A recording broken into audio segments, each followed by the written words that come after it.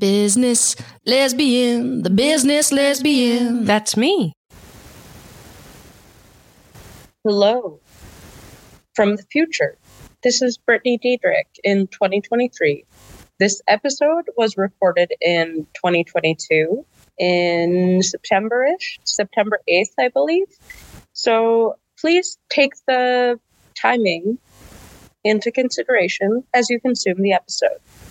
Hello, welcome to the show Business Lesbian again. I'm here sharing a mic with my dear friend, Dr. Anjali Bhagra. And so it might sound a little funny. We're just making things work. But yeah, I'm really excited to have you on the show. And yeah, can you start out by telling us just a little bit about yourself? Like, who are you? Well, hello. Thank you for having me on. And before we begin the conversation, I want to give a huge shout out to you, Brittany. What a great idea to have this amazing platform. So congratulations and kudos on this amazing podcast. As you mentioned, I'm Dr. Anjali Bhagra. I work at Mayo Clinic. I'm a physician. I'm a clinical investigative internist in my clinical hat of seeing patients at Mayo. I also have a very important and what I see as meaningful administrative role, which I have the distinct honor and privilege of serving in. I serve as the medical director of the Office of Equity, Inclusion, and Diversity at Mayo. That's amazing. Yes. So I remember when I met you for the first time in the program, we were going around and like when you said that, because I serve on a diversity and inclusion committee for construction, and you said that and I was like, oh my gosh, I get to work with someone who's like making such a big difference. And so I was so excited to get to know you. And it's just really cool to see the work you're doing. And I'm excited to have you on the show and show you off. Yeah, well, mutual feelings there. I am so excited to learn from you and to have you in class as well. And also, I'm really excited to do this in person. It feels very legit with all of your hardware set up here. So can't wait to dig into. I love it. Would you mind, so at the top of our show, we read the rules of engagement. So would you mind reading those for the audience? Oh, I'd be happy to read the rules of engagement, which I absolutely love. So the rules are: assume positive intent, engage in dialogue, not debate, hold yourself and others accountable for demonstrating cultural humility, be open, transparent, and willing to admit mistakes, embrace the power of humble listening, create trusting and safe spaces where a little bit of discomfort is okay. Commit to having conversations that matter by speaking up to bridge divides. Suspend your right to be offended. Look for an opportunity to be second. And your voice is important. Ensure that it is heard. Yay! Thank you for doing that. So I kind of skipped ahead where I kind of introduced you already, but we are in the SEMBA program at the University of Minnesota together. So that's the Carlson Executive MBA program, and it's a pretty exceptional group of humans.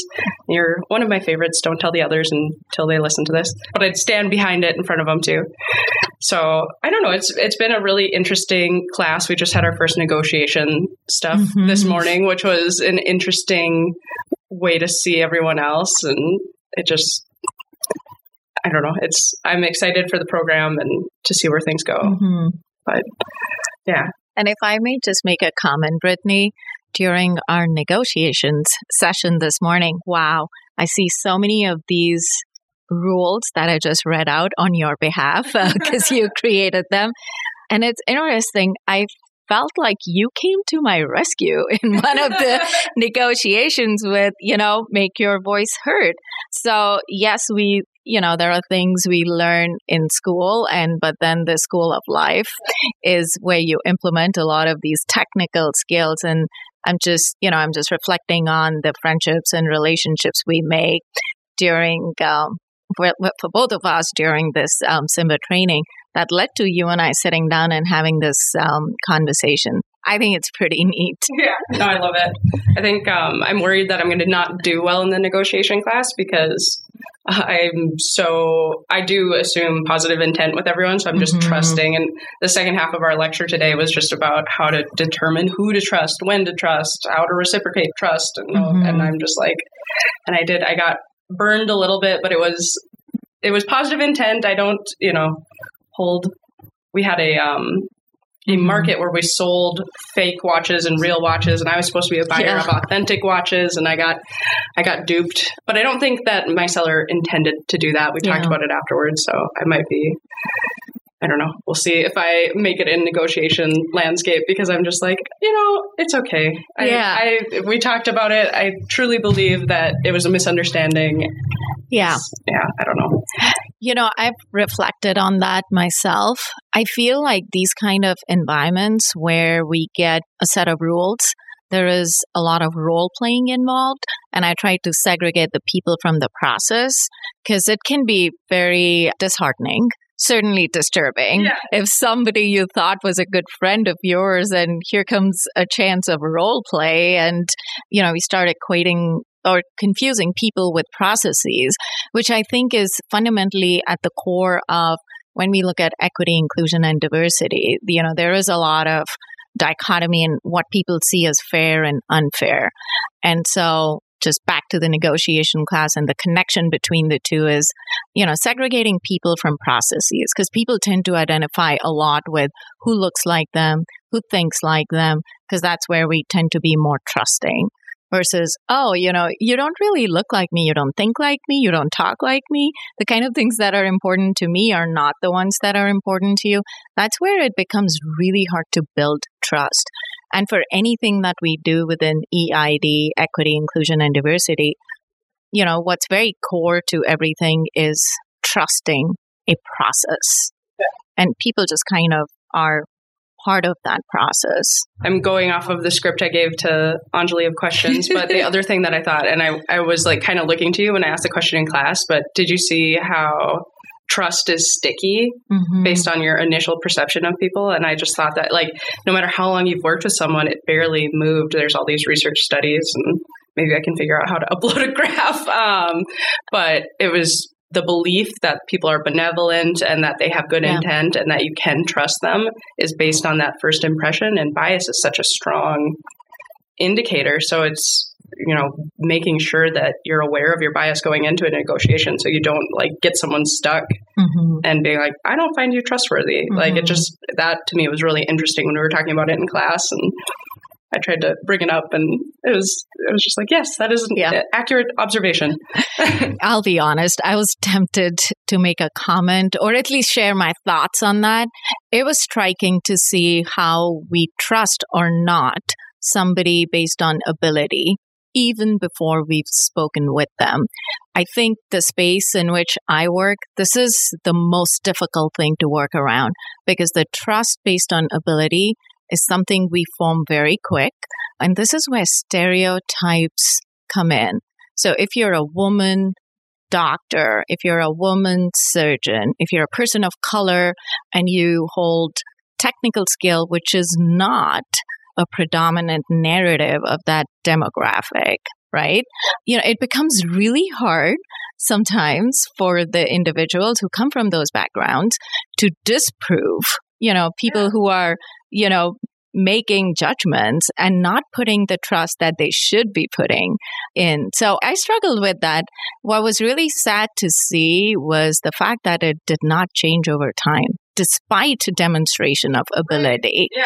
And that's where I feel like a lot of what we notice in organizational culture, I would say it's true across industry. It's not unique to healthcare. Well, that's where I have most of my observation, research, and practice. But it is not unique to any one field that we humans make judgments on how we trust people based on ability, which is the quick trust or the swift trust. And we don't change our trust metric of that individual. Yeah. So what I'm really trying to say is women of color or people with, who are not binary, there is a decent amount of struggle and stereotypes associated with abilities. Yeah. Well, and the thing that was frustrating to me was that it appears difficult to overcome. Like, even if you are, like you said, the belief in your ability is stuck.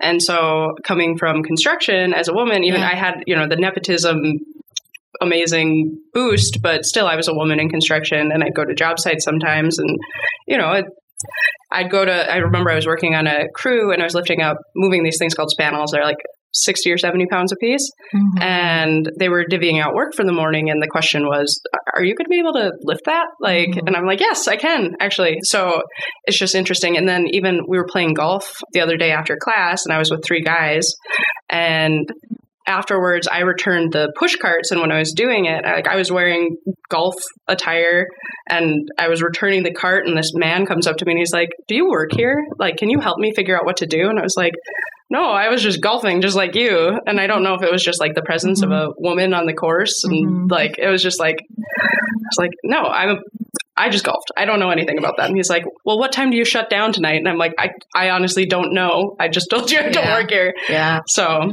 it's just interesting. Yeah, I think both of us have so many stories to share. I'll pick one of mine, and I've reflected on that. So in the inpatient setting, which is, I work in the hospital as well as the clinic. And in the hospital, I work with learners or residents who are learners in training after they've completed medical school. And I remember this time we were on rounds, and I was with 3 other white men who were my learners. So I'm 4'5", and all 3 of my learners were above 6 feet. And every single new patient that we saw that day on rounds was struggling with who the boss was on the team. And my learners, I want to give them all the credit. They kept reorienting what she's our boss. So my biggest takeaway from that day was to always wear heels on rounds. So I ended up wearing 3 to 4 inch heels every day on rounds. I was like, all right, we're going to do this differently. But yeah, I hear you. Frustrating. You shouldn't have to wear heels because they're not comfortable. You should be comfortable while you're working. I made it an excuse to buy really good heels. Nice. Okay. Well, silver linings. Yeah. Okay. So can you talk about why you chose to get into medicine and kind of the progression of your career? Yeah. So getting into medicine, or the decision thereof, happened at a very early stage in my life. Both my grandfathers were physicians. So growing up as a little kid, I spent most of my summer break working as their assistants in their clinic. So my maternal grandfather, he had a clinic which was like this big, huge hall, essentially, of our home that was converted into a charity clinic. All the grandkids used to help him during summer. I think that became a highlight for me. In my mind, there was no doubt that this work is what I would do, forever in my life.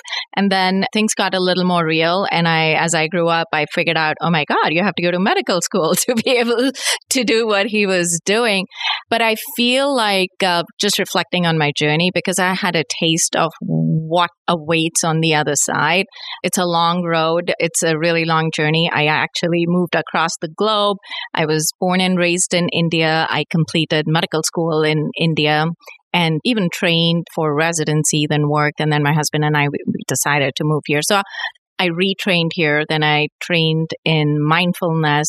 I've done a lot of training, Brittany, but I think just knowing from a very early phase in my life what this field really offered, I was committed. I kept going, long journey, but still having fun and still learning. I'm in school back with you again. So yeah, that's what, inspired me. I owe it to both of my grandfathers. So can you give an example about what you did when you helped out at the clinic when you were a kid? I'm just curious. Oh, for sure. So I used to be the one who would wash wounds. There were a lot of little kids in the neighborhood back in the good old days. You would just, they would get injured. A lot of my friends with whom I used to play, I used to provide first aid to them. I would put Band-Aids after vaccinations. That was my favorite thing to do. I used to be very needle shy myself. I didn't care for getting the shots, but I helped most of the kids. So I did a lot of those paraphernalia, putting Band-Aids, literally and metaphorically. I gave a lot of hugs to little kids who came to clinic and to adults as well. But I essentially helped him in very non-tedious manual tasks. And I love talking. So I would just chit-chat with him when we didn't have active patients in clinic with my grandpa, who was an amazing, amazing gentleman. Yeah.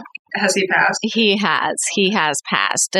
but I feel like his legacy lives on. For sure. Yeah. And I mean, especially, I had the pleasure of meeting your two sons, and they are incredible. And I just remember meeting them, and I was joking. I was like, so are you guys feminists? And they were like, yes. Yeah. And they're just, you have a beautiful family, a wonderful family, and you should, the good vibes have carried through generation to generation, which is really nice. Well, thank you, Brittany. I think this is just, when you get the gift of loving family, you pass it on and you just pay it forward. I've had a very fortunate childhood. My parents just, showered us with love. I felt like I'm the youngest in the family. I have an older brother, but I feel like he's just ahead of me in the number of years. I'm blessed because I feel like I behave as oldest sister. But I feel like growing up in my family, I always had a voice. I always found role models in my parents. My mom, I would say, is the biggest feminist I've known on planet Earth. And my dad supported that. He's the one who encouraged that. He's the one who made it all happen. She chose not to work as my brother and I were growing. She was a teacher. But back in the days, it was really hard to find childcare. But she was involved in pretty much like every career decision or extracurricular decision, relationships decision. So I always wanted to pay it forward to my boys. And I am very proud to say that they are one of the, strongest feminists I see around. I do give credit to my husband for that. A big credit and shout out to him as well. So far, I've been blessed to be surrounded by friends and family who empower me, challenge me, and just really feel fortunate. Yeah. I love that. And I think it's reciprocated too, because I'm always really excited to be in a conversation with you, because I know you'll push. If there's something that's like awkward, but it's not quite right, you will say something. And so it's helped me to get braver and just challenge more assumptions. And, I remember early on in our program, we were watching some video about executives, and it was something about management. And afterwards, the professor wrapped it up, and they're like, so do you have any feedback? And you immediately were like, those were all white men. And then he immediately was like, yeah, that material I think is a little dated. Okay. And so I love that you hold people accountable and you talk about it, because that's how we make progress. Because otherwise, if we don't say anything, you can't make changes unless you're aware that they need to be made. Yeah. Well, thank you, Brittany, for highlighting that. I'll say that, boy, you just stand up for this, and you encourage us all to not settle with status quo. One thing I would say, learned helplessness is something that humans just naturally go through in big systems, in organizations. And it's just, sometimes people see that as an efficient thing, because choosing courage over comfort does take a little bit of getting over an inertia. It's not the most natural choice that people make. Comfort is something we all love because our brain's reward center gets activated with that model. But choosing courage can be hard sometimes, but having an environment where you can see the value of choosing courage, which you clearly saw when even I called out, and I see you calling out so many different situations, and you've openly, transparently shared with the entire class your career journey of what it was like for you to be a woman leader in construction, standing up for equity, inclusion, and diversity, where 95% of the people around you didn't, felt that you were talking some foreign language, essentially. So thank you for your advocacy and leadership. Thank you. No, that means a lot. We talked a little bit about your boys. Can you talk about your experience as a woman of color in medicine and as a mother? I know you've touched on the maternity leave process and how that kind of impacted your career. So if you're willing to speak on that, that would be amazing. Yeah, that's actually a topic very close to my heart. So granted, I had my boys close to 2 decades ago. I'm not giving up my age. And I would say, when I reflect on how things stand today versus, when I was first going through training in a system where, there was some awareness around challenges for parents and women mothers who were lactating and who were just returning from maternity leave. I believe we were very early on in our understanding of the issues. Were you at Mayo at this point? So yes, I was at Mayo at this point, but I don't think my experiences at Mayo were unique in any way. Or let's say learners or trainees in other professional fields. I think one thing that really was challenging was coming back to work, not having enough space, lactation spaces or lactation rooms. Even equipment at the time compared to what's available today were quite dated. What was also challenging, in our training, I used to take call for 24 hours plus 6 because we used to hand out. So it was a long time being away from a little kid who was 12 weeks old. So there was a lot of logistical challenge in how we're going to make this work. And clearly, just considering so many challenges at the time, it didn't work out for me. So was it a big deal at the time? I did feel that it was a missed opportunity for me because I wanted to, continue to lactate for as long as possible. However, as I saw others go through this experience and as the awareness of this challenge grew, we realized that we had to do something about this. So we started collecting experiences, what's the research, what's best practice. I think that really helped. Understanding challenges, your own lived experience give you a firsthand view of what the challenge is, but you can't stop there. So I would say that opened my eyes to why there needed to be a systems-wide approach to challenges that, people from different backgrounds, women who are moms, people who are underrepresented, what are the ways to stand up to advocate for them?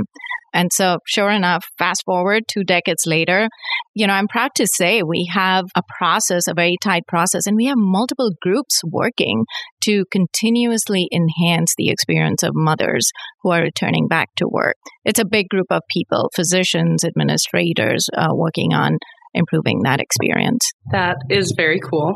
So we're welcoming more people to the floor, which is great, but boundaries are always needing to get adjusted to maintain psychological safety. And kind of what you just touched on, I think I'm skipping ahead with this, but do you find that it's harder to get allies until they've had a personal experience or they've had someone next to them experience to say that they advocate for nursing women, even if they're a man and they don't have to deal with lactation and all of that? Mm-hmm. How did you work to expand that network, or what's your tips on getting people, because no one's going to experience every thing.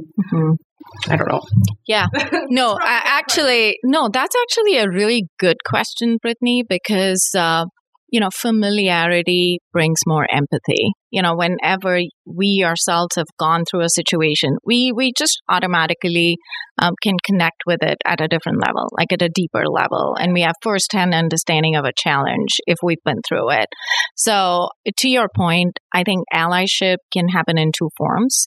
You can stand up for a group that you belong to as a strong ally for that group, but you don't always have to be from that background. So I'll give you an example. We have an employee resource group at Mayo called GLOW, which is Greater Leadership Opportunities for Women. And the executive sponsor of that group, a lot of the lactation work that happened was as a result of Mr. advocacy. He really helped with a lot of logistical issues and understanding who we need to negotiate with and who are the stakeholders. Now, he's clearly not, in that group.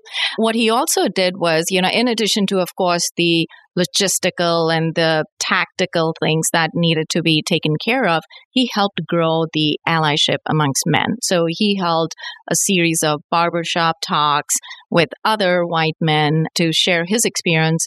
His wife go through the experience. So our experiences can be vicarious. But, he certainly, in this situation for this specific issue, you're a parent yourself. You may not be in it directly, but you are impacted by it. So, there are so many other examples I can think about, but allyship is a calling, is a result of calling. It is also for people who are themselves lifelong learners, because you really need to step in other people's shoes to truly be an ally. It isn't about what you feel and what you think.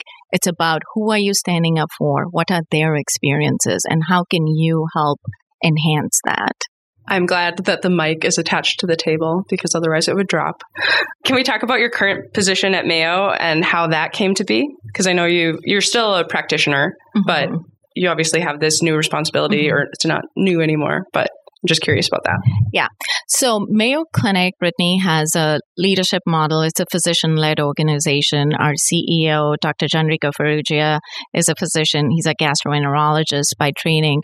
So we follow a dyad or a triad model of leadership. So it's usually physician, administrator, partnership, as well as in many instances with a nursing partner.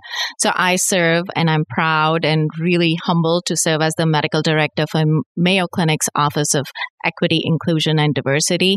It is our key role is to synergize and strategize equity, inclusion, and diversity initiatives across the enterprise, which includes all of our sites. And we have a 3-shield model at Mayo, which includes clinical practice, where we directly take care of patients, research, education.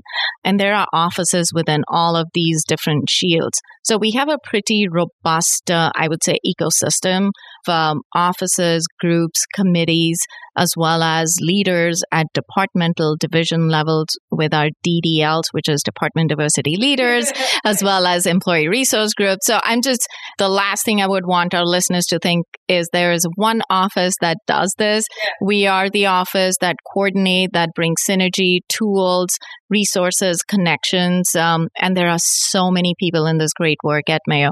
And I'm really, really honored that I get to advocate, share, and grow the work of my outstanding colleagues at Mayo. So, for me leaving industry, that sounds like an absolute dream to be at that place. How long did it take to get there?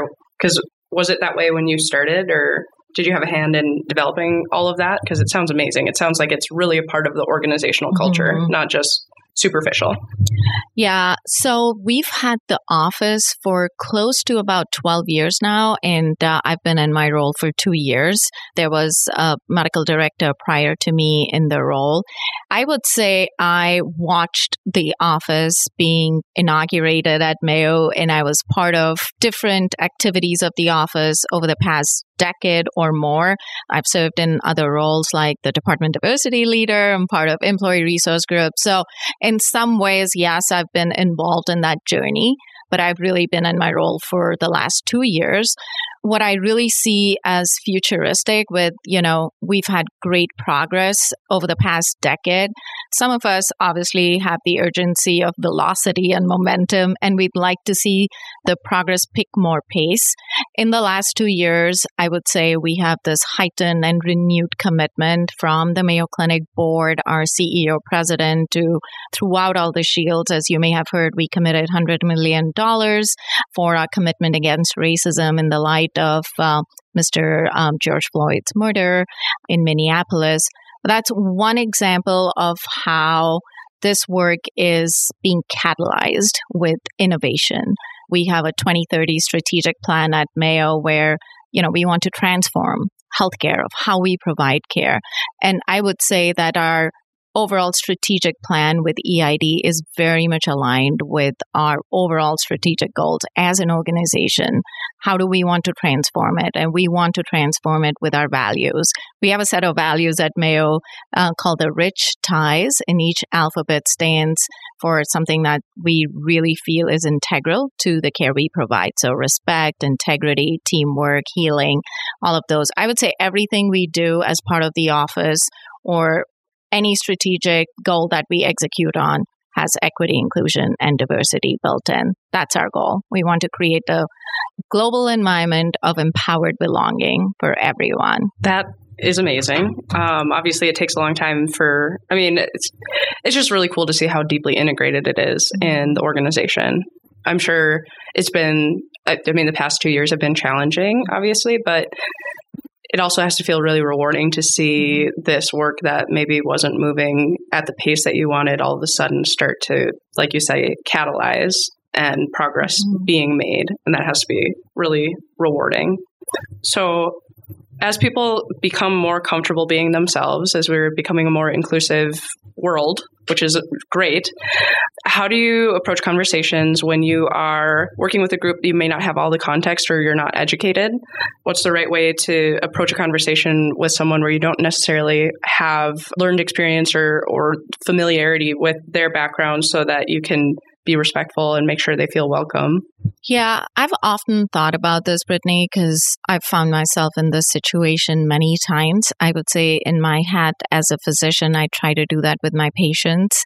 So as a physician, I tend to have an investigative approach, and I use that same approach when I'm leaning into group interactions. If we are trying to move the agenda on inclusion with a group that may not fully buy in, for example. So my 3-step process, if I may, would be, being curious. What are we trying to achieve with the group? What are we coming at? The second would be, along with curiosity, it's good to be aware of the assumptions that I may be coming in with, like what are my potential blind spots? Sometimes I think, we tend to be very positional, and I know we've learned that in negotiations too, like I'm coming in with this agenda and what's yours, and that creates a very much, us versus them mentality. So I try not to have that at all. And most importantly, by the end of the conversation, did we achieve the outcome? And the outcome doesn't necessarily have to mean agreement, but did we create awareness? Did we create a healthy dialogue or a debate? Or we met people where they were? Did we move them along in the right direction? So I try to have a good sight of, did we get where we wanted to? I think that also is really nice to hear, because sometimes it's challenging when you want to make a lot of things you just wish would move faster. And so the idea that you can recognize that some progress is better than no progress at all. Yeah. And the positive intent and keeping things rolling, it's not going to go away. It's not going to be solved overnight. I think we had a long conversation over drinks last year about that, where you're like, it's a grind. It takes time. But, if you're moving forward, at least you're, moving forward with the curious approach and all of that. So mistakes do happen. We're humans. No one's perfect. How do you recommend making amends or growing so you maintain a relationship with someone, or you can repair it after you've maybe shown bias or ignorance of some sort, but you've had that positive intent behind it all? I think these can be tricky times when things don't go as you intended them to, or as you had planned, and sometimes you had even rehearsed the script, but it didn't go the way that you wanted it to. So I've really learned a AA approach to those situations, which is, acknowledge that this didn't go as you and I had planned or as I had planned, and then apologize. And, there's a lot of ego that comes into play sometimes. And that's one thing I constantly remind myself of. The outcome is always bigger than an individual, like an outcome that's going to impact our organization or a group of people that we are standing up for. So I use that AA approach: acknowledge, apologize, put it behind, keep moving forward. I've used that more number of times that I wanted, but it's also, overall, I think it's made me way more humble. I've seen that assumptions play a big role in when things don't go the way we intended them to. And mistake is, it's not a definite thing. What may be right for me may be a mistake, as you look at it. So there is a lot of facts, but then there are many interpretations around things. So it's okay to be flexible, even though you may be the right person. If the relationship is important, I'll go ahead and acknowledge things aren't going the way they needed to, or we intended to, and I apologize. Very mature. I love that. Yeah. Like whenever I hear you talk about this stuff, I'm like, it just makes so much sense. It's so easy. Yeah. And then it's like, then you get into the real world and you're like, okay, there's a lot of things at play here. So, and we talked about this kind of at the top of the conversation, but taking that first step to speak up when you're afraid of negative consequences, you're afraid, that especially when you are representing or speaking for a minority group, that it will just backlash. So it takes a lot of courage to speak up when something is wrong and to do it in a way that doesn't feel adversarial. In my experience, it's how do I enter this conversation in a way that we can have it? Because if you go in with, pointing out something that's wrong, all of a sudden people get defensive and you don't make any headway. Mm-hmm. And so how do you do that on the regular? I mean, how are you is the question. Yeah. Well, I honestly, Brittany, I think it's, it's a marathon. We learn every single day, what works, what doesn't work. And then we keep enforcing behaviors that we found to be beneficial or helpful. So I would share that a few different things that I've learned from my colleagues, seniors, my kids, friends is, wherever possible, use data. Because when there's emotionality, the two sides can be butting heads, but when you bring data to the table and you can make a case based on what you're seeing, if you can get time trending data, if you can get outcomes data, if you can get data specific to process, by all means use data. Because when people see numbers, somehow things start making more sense. You'll still have laggards, naysayers, fence sitters who'll pretend that they're not seeing the data, but I think you'll reduce that number. We tend to move more people along when there is data. The second piece is stories. I wouldn't discount the power of stories. Like if we look at George Floyd, for example, right? I mean, it is a story that moved the entire world. There was one man and so many others, but I'm like talking of this specific one. There was story after story, and then there came this story, right? Yeah. So I think it's really important to realize when we have a burning platform to drive systemic level change. And then I would say a personal mantra, which I've learned from my colleagues at Mayo. You may be aware I run a conference called Grit for Women in Medicine, and my partner in that, one of my colleagues at Mayo, we went back and forth with what do we want to name this conference, which was really meant to address gender equity, a balance of leadership in medicine, and to really promote the gap that we saw, numbers, data, of women-led healthcare organizations versus not. During our first year at Grit, a group of our colleagues who gave a talk on microaggressions came up with a framework, the Grit framework, which honestly I've used every single day, and I'm not exaggerating. So the Grit framework to address microaggressions or injustices or discriminatory behavior is, the G is gather. First of all, when you see injustice happening or microaggressions happening, and I've seen you in class, Brittany, you do need to gather yourself and ask, is this my moment to act, or am I going to sit on it and get more data and act at a later time? So you have to gather your thoughts. The second is restate, which could be something as simple as, did I hear you say XYZ to Brittany today? And then you inquire, I wonder what made you say that? And then you talk it out.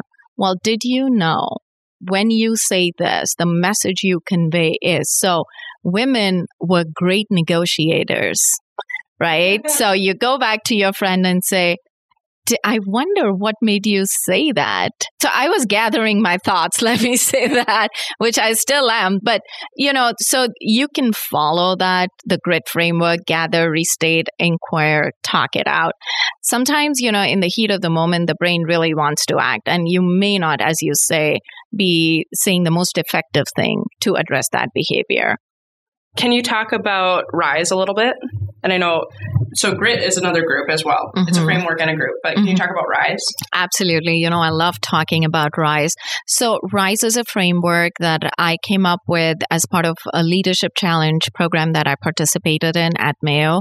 I use that framework for faculty development. I serve as a vice chair for faculty development in general internal medicine.